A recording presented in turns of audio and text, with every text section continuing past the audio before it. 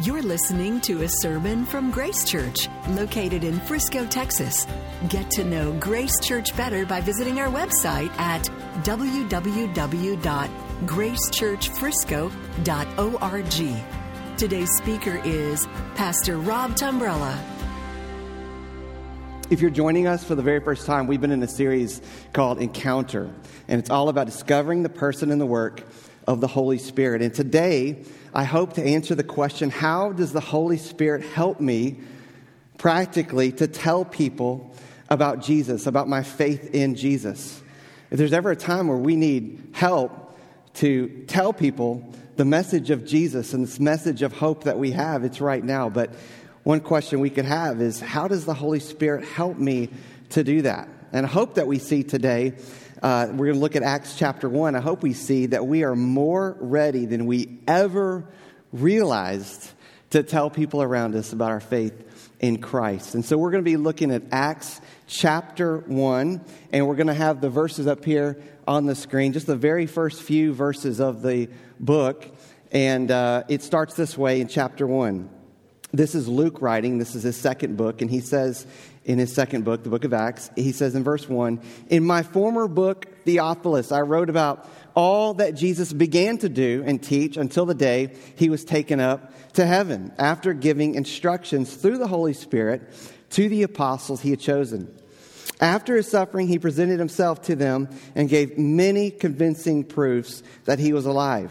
He appeared to them over a period of 40 days and spoke about the kingdom of God. And on one occasion, while he was eating with them, he gave them this command: do not leave Jerusalem, but wait for the gift my Father promised, which you have heard me speak about. For John baptized with water, but in a few days you will be baptized with the Holy Spirit."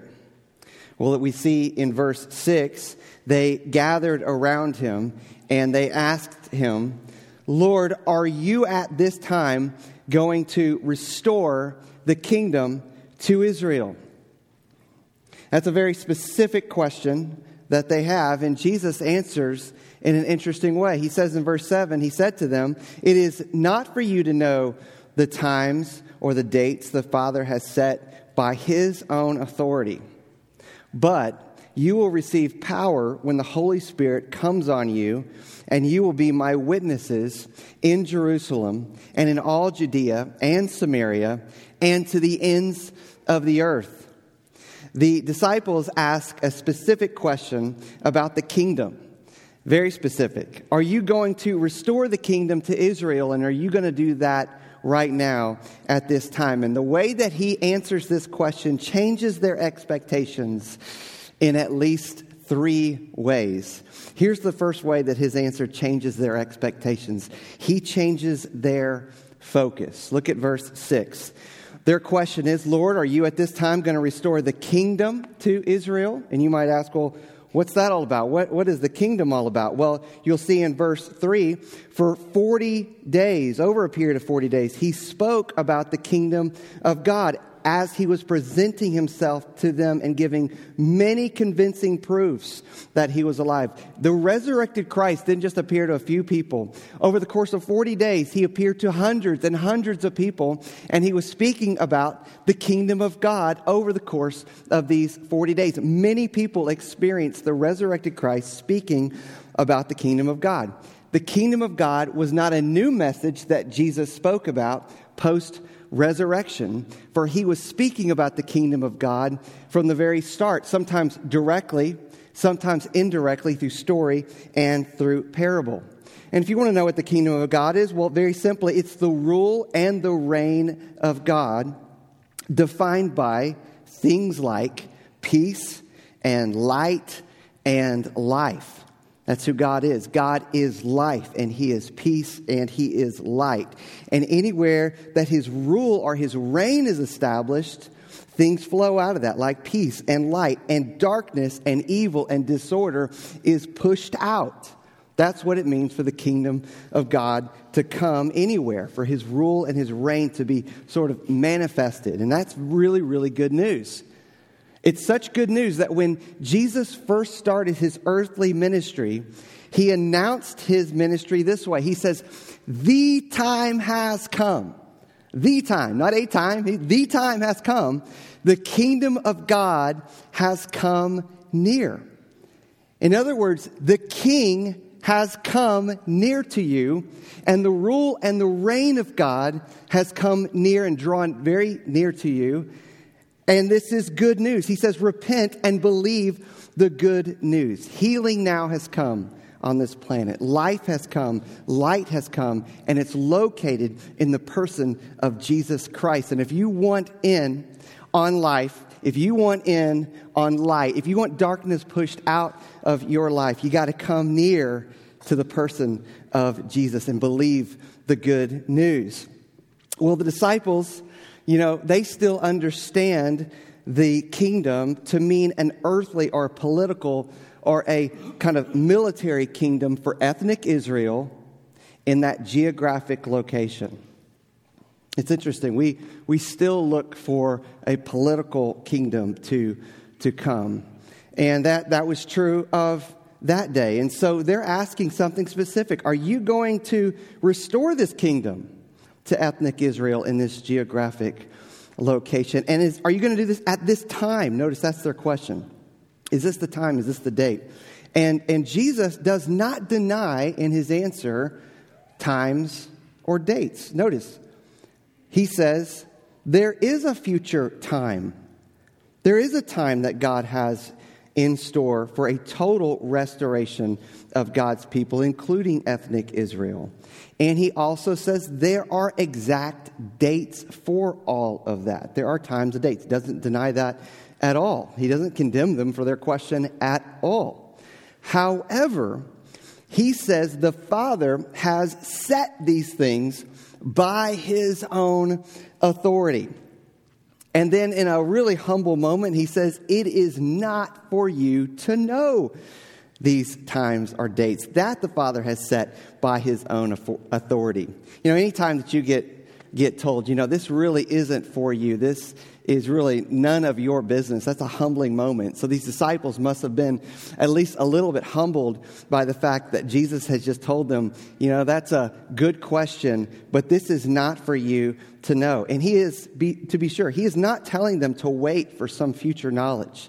He's not encouraging them to wait and ask. He's not asking them to pray until God shows them some future time or some future date. In fact, he's basically saying these things that you want to know, the Father will never tell you. He is never going to open up that door of the secret counsels of the triune God and give you that secret knowledge, nor is he going to tell anybody around you. You can knock all day long, and you can pray all day long, and you can cry, and you can try, and that door is never going to come open.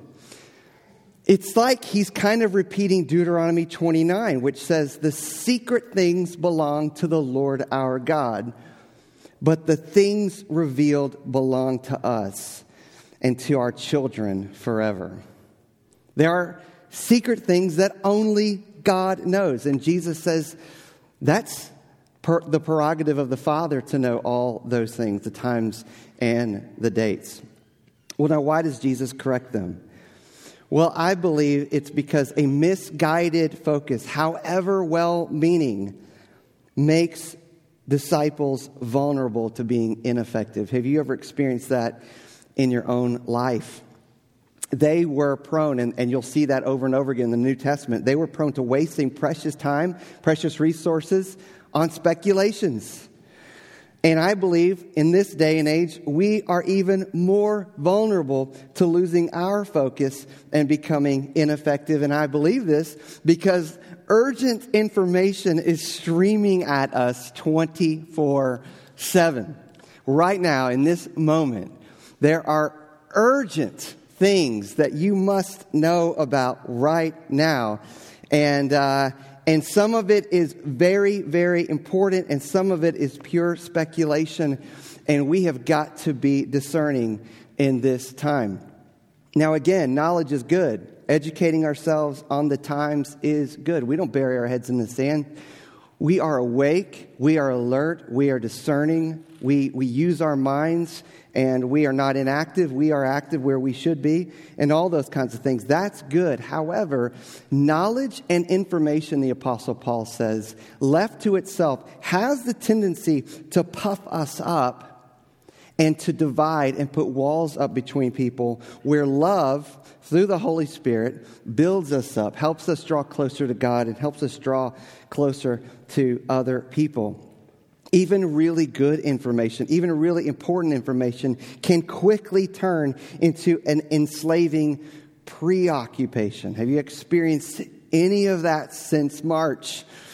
I know I have. I have experienced an unhealthy preoccupation at times. And sometimes this is how it works in my life. Craving after knowledge and information kind of promises me control. Like I can kind of control my situation if I just get a little bit more information on a thing, on a topic, on a subject. But it ends up leaving me in more bondage to needing more information, and sometimes just fear altogether. So if I could summarize, I think what Jesus is saying to his disciples, it's this. Listen, disciples, good question. Good question. However, it's not the focus. Good question. But it's not the focus. Well, what is the focus? Look at verse 8. This is the focus. But you will receive power when the Holy Spirit comes on you, and you will be my witnesses. This is the focus. Jesus wants us to focus on something bigger, grander, more glorious. The very Spirit of God coming upon ordinary people and empowering us to be his witnesses. To get in on a greater and a bigger cause than any cause that is screaming and streaming and clamoring for our attention in these days. Jesus says there's something bigger. I want you to lift your eyes up beyond the noise and look at what the Father has for you. And that is power from the Holy Spirit to be witnesses everywhere. So let's just ask ourselves, let's direct that question to the Lord right now. Is there anything that I'm asking for? Any information that I'm preoccupied with that right now Jesus would say, that's a good question, but it's not the focus? I believe if he's saying that to any of us in here, he's saying that gently, and I think he's saying that firmly. It's a good question, but it's not the focus. Well, what else does he expand by their questions? Not just their focus, but their faith. He expands their faith. You notice again, their question is, Lord, are you at this time going to restore the kingdom to Israel? Now that is very appropriate for them to ask the King of Kings, what's next? Because up until this point, Jesus has been restoring everything. He has been restoring bodies.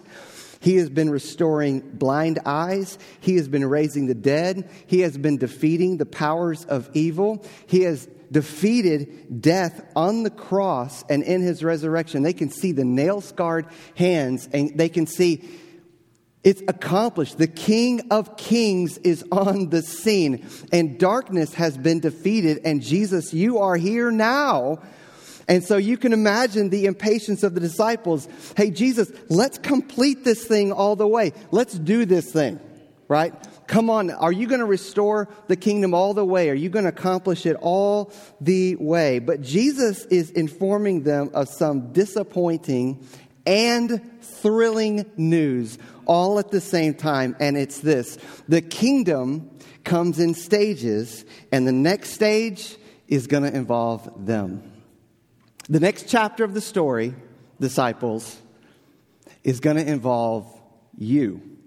You're a part of the story now. You're a part of the advancement of the kingdom through the Holy Spirit. And that's why he says in verse 8, let's direct it towards you. You will receive power. Now the power that rested upon me is going to be shared with you. You will receive power when the Holy Spirit comes on you. Now power in Greek is the word dunamis, and it means ability. It means a new ability. In other words, Jesus says you have not had this ability up until now. But as you wait on me, as you trust in me, I'm going to pour out upon you, all of you, a new ability to be my witnesses. Notice, you will be my witnesses. 3 times the word you is used in this situation, in this just one verse. And a witness simply somebody who shares who Jesus is, what he's done at the cross, and how he is alive, and how Jesus has changed your life. That's what a witness is. Somebody who can testify to the experience of faith in Jesus and what Jesus has done. Jesus says, you're going to be my witnesses. Now, it is still going to center on Christ, but it's going to involve you, and it's going to involve the Holy Spirit coming upon you and giving you power. There are only 2 qualifications that I see in verse 8. The one is humility. Humility. These are ordinary people. In fact, all the people that Jesus seems to be speaking to, at least the majority, are young mostly. They are poor mostly. Not all, but mostly. They are socially and politically marginalized, almost all of them. So if there were ever ordinary people who are hearing this, it's these people. And that's a humble posture. And so ordinary people, humble people, that's kind of the first qualification. The other thing I see is willing to receive. You will receive power when the Holy Spirit comes upon you. He instructs them to go into Jerusalem and wait for this power. He says, actually, that's your next step. Your next step is to wait, to receive power. Not go do mission, but wait for the Spirit to come upon you. And so being willing to receive really is being a posture, being available. So humility and availability. You know, when I think of availability, I think of my brother Joey. I have a twin brother. I say that to people, and they don't believe me until he's standing right next to me. And I say, see, I told you, I have a twin brother. It's real. It sounds just like me, looks just like me. Well, I'm a slightly better looking twin. But anyway, I have this twin brother. And when we were in high school, he made the JV basketball team. And I just didn't go out for basketball. I probably would have made varsity, but I didn't go out. But he was on the JV basketball team, and he was not the most talented on the team. He was probably physically one of the smallest guys on the team. But Joey was the most eager and the hardest working player on the team. He out-hustled everybody. He wasn't the most talented on the team, but he out-hustled everybody. And he did that in practices, and he did that before games. You know, the pregame time before games. He was just out there hustling. Everybody's just kind of casually shooting. Joey's out there giving it all that he got. And he hustled so hard that his teammates mocked him and called him pregame. Pregame. That was his nickname, was pregame. And the reason they called him pregame was that was the only time he got in the game, was pregame. Isn't that awful? It was pregame. They say, hey, pregame. Hey, get the ball, pregame. And they would just mock him and call him pregame. Over the season, Joey started to wear that, what he first hated, that word, that name pregame, as a badge of honor. And he never gave up giving it all he had. And this literally happened. This is not from the movie Rudy. This actually happened. On the last game of the year, there's 2 minutes left. And the coach puts Joey into the game. And with his only time, I think this is the only time his hands had the ball the entire season, he popped a 3-pointer in that game. Now, I wish I could say that was the championship game and it was, and they won the game because of it. Actually, they were so far behind, Joey told me yesterday, that the coach put them in. They lost miserably. But that's the only time that he got to play, was in that moment. But here's what happened. Joey went home a hero that day. And the crowd erupted. The team erupted because of that. And he went home a hero because he was 100% available for his 2 minutes. 100%. He gave it everything he had the entire season. And when he had his hands on the ball, he gave it everything he had. And that's what availability says. Availability says, I'm all in. I'm here. Put me in and get me in the game. I don't want to waste my 2 minutes. I don't want to waste my time. I am here for you, and I am ready to play. This week I saw ordinary high school students have that kind of posture. Students who asked for the extraordinary help from the Holy Spirit to get in the game.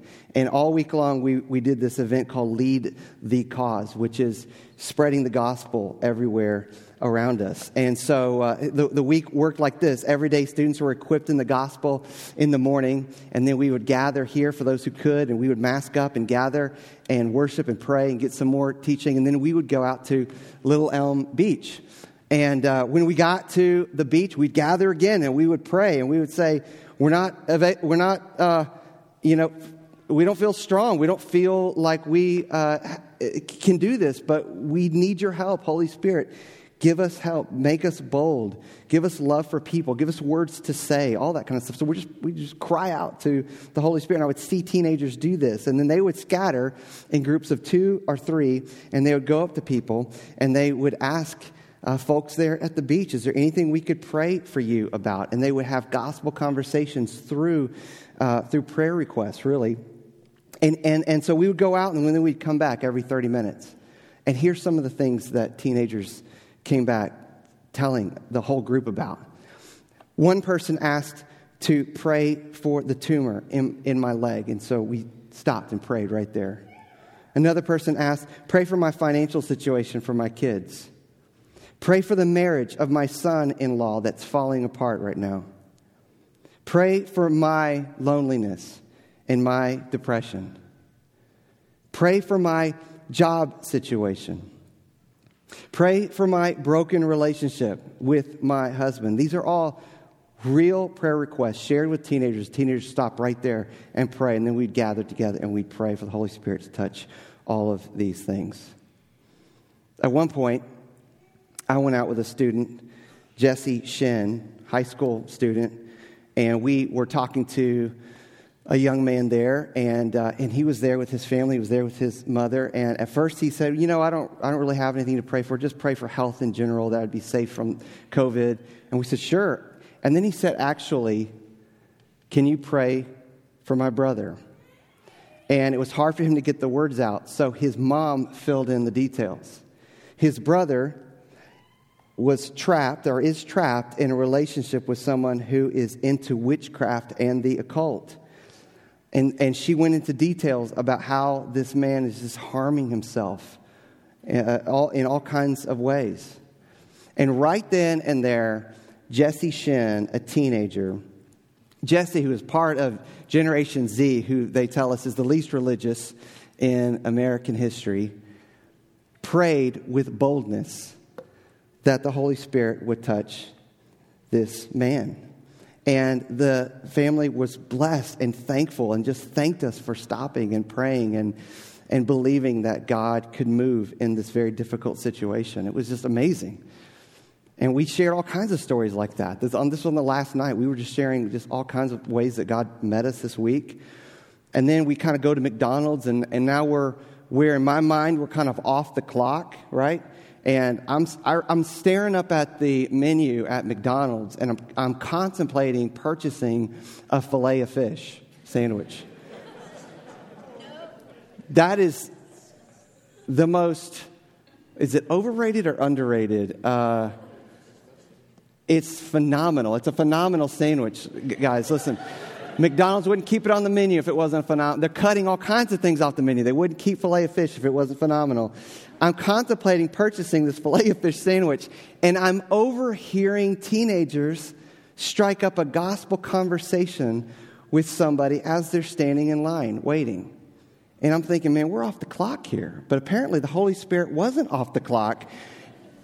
And I kind of make my way over there, and there they are, teenagers with compassion, with the eyes of compassion, with a heart of love, talking to an individual who didn't quite know what he believed. His mom was Muslim, his dad was Christian, and he was just working through all the details, expressing fear of, the pandemic and COVID and all this stuff. And And they just engaged with boldness and had a gospel conversation with this man. Now listen, there's nothing more ordinary than McDonald's. I don't think there's anything in the world more ordinary than McDonald's, and certainly nothing more ordinary than a Filet-O-Fish sandwich. But there's also nothing more extraordinary that in that place, students stepped out in boldness, filled with the Holy Spirit, and had a gospel conversation, shared the love of Jesus with somebody that was around them. It is amazing. It is amazing. The Holy Spirit makes ordinary people more ready than they ever realize. And that's what the Holy Spirit wants to do in each one of our lives. He wants us to enlarge our faith to be used by Him in all the spheres of influence that He sends us. That's work, that's neighborhood, that's family. We are not limited simply because of all the, restrictions on us in these days. The Holy Spirit is not limited, and He wants to use all of us. So is there anything right now holding you back from saying, I'm available? Is there anything right now that is kind of blocking you from saying, God, put me in the game? I want to use my 2 minutes with all that I have. So Jesus says, listen, I want to expand your focus. He says, I want to expand your faith. But the last thing He says is, I want to expand your field. Look at verse 8 again. He says, you will be my witnesses. But notice, not just in Jerusalem among ethnic Israel. He says, and in Judea and Samaria and to the ends of the earth. Now, up until this point, the disciples were very aware of Jesus' heart for people. Remember in Matthew 9, it says that when Jesus saw the crowds, He had compassion on them because they were harassed and helpless like sheep without a shepherd. Jesus was able to see past any exterior veneer and look into the heart and see that people were harassed and under oppression by the devil. And like sheep without a shepherd, that's the most helpless situation, is to be a sheep without a shepherd protecting you. And He said to His disciples, the harvest is plentiful, but the workers are few. Ask the Lord of the harvest, therefore, to send out workers into His harvest field. When Jesus looked out at the crowds, big and small, all different ages, all different backgrounds and all of that, He described them like fields. Fields that needed to be harvested. In fact, in John 4, He says, I tell you, open your eyes and look at the fields, that they are ripe for harvest. He had to tell His disciples to open up your eyes. Open up your spiritual eyes and see their real condition, that they are ripe for harvest. But up until this moment, their field of grace was only for ethnic Israel. But again, Jesus is saying it's going to go beyond that. From Jerusalem, from ethnic Israel, yes, but beyond that, to Samaria, even to those Samaritans, those people that they felt like God had no love for, even those people, and not just those people, but to the ends of the earth. From every tribe and every tongue and every people and every nation, the gospel and the kingdom through the gospel is going to advance everywhere. No people group off limits to His grace. And what He's telling His disciples is God's field is wider, it's longer, it's higher, it's deeper than they ever imagined. Because that's how His grace works. It just goes, and it's much wider than our limits that we have, our self-imposed limits. A couple of weeks ago, I could hear worship music coming from Michelle's phone.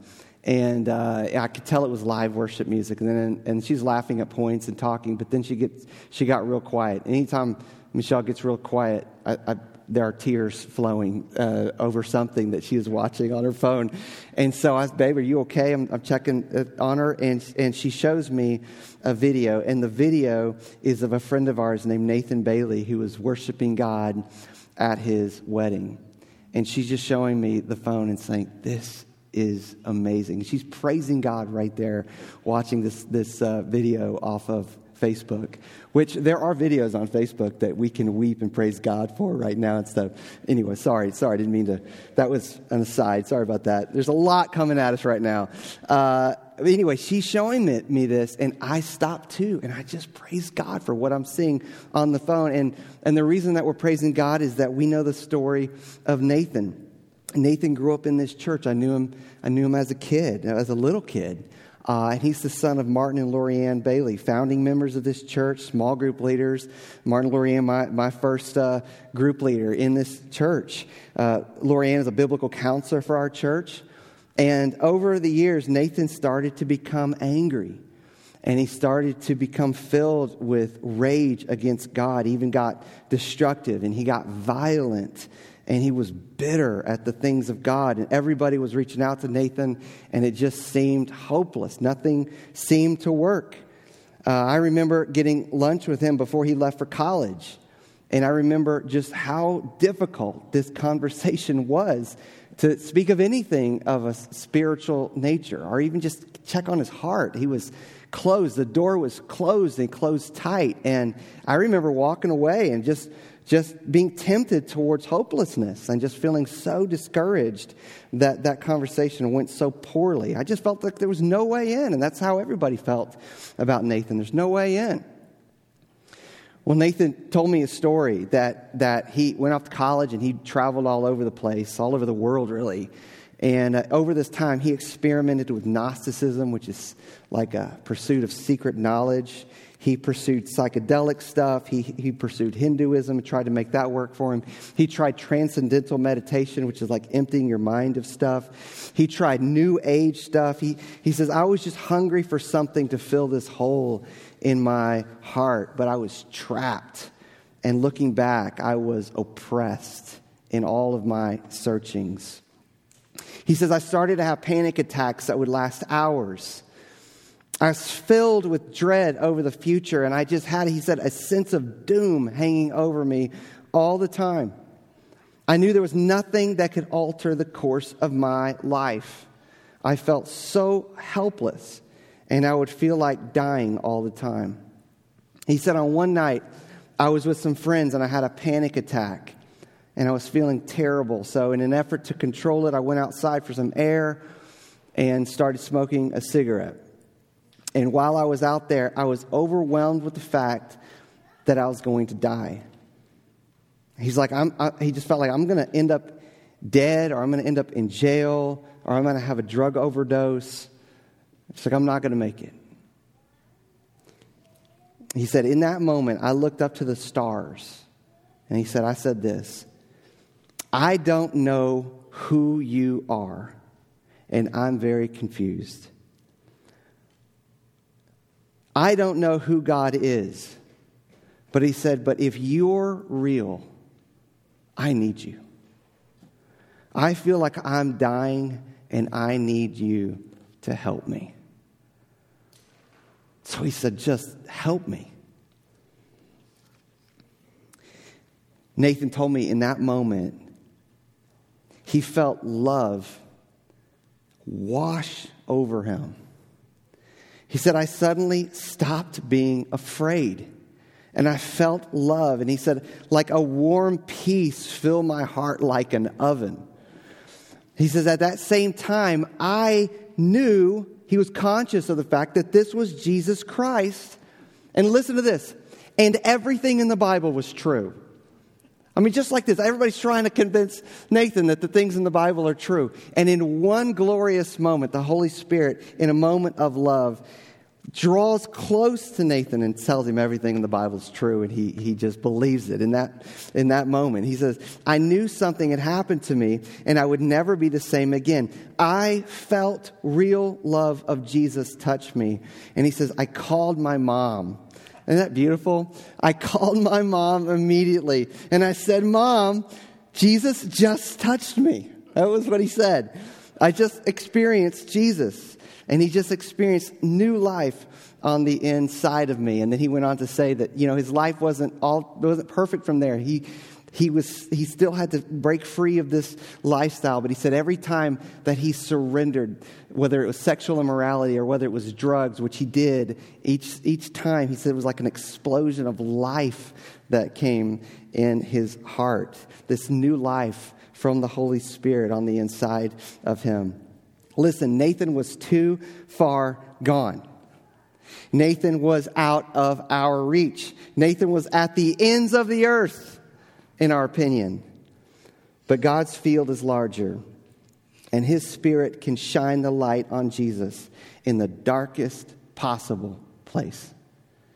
You might be here today, and you think you are too far gone. You might be listening right now, and you feel like you are too far gone. Right there, right at your place, you cry out, I need to experience you. I need you. I need help. The Spirit of God can shine the light on Jesus, who is there, who draws close to you now, and is calling you to trust in Him. He made you. He created you. He wants to be in a relationship with you, and He didn't move away from you. Your sin moved you away from Him, but He died on the cross for you, and He did that to put new life on the inside of you. And you can call out to Him and trust Him right now. You're not too far gone. Let me ask you, is there any person in your life that you have given up on? Is there anyone that you think is too far gone from God's grace? Thank you for listening to this sermon from Grace Church. To receive future messages, subscribe to the podcast on iTunes or listen online by visiting our website at gracechurchfrisco.org.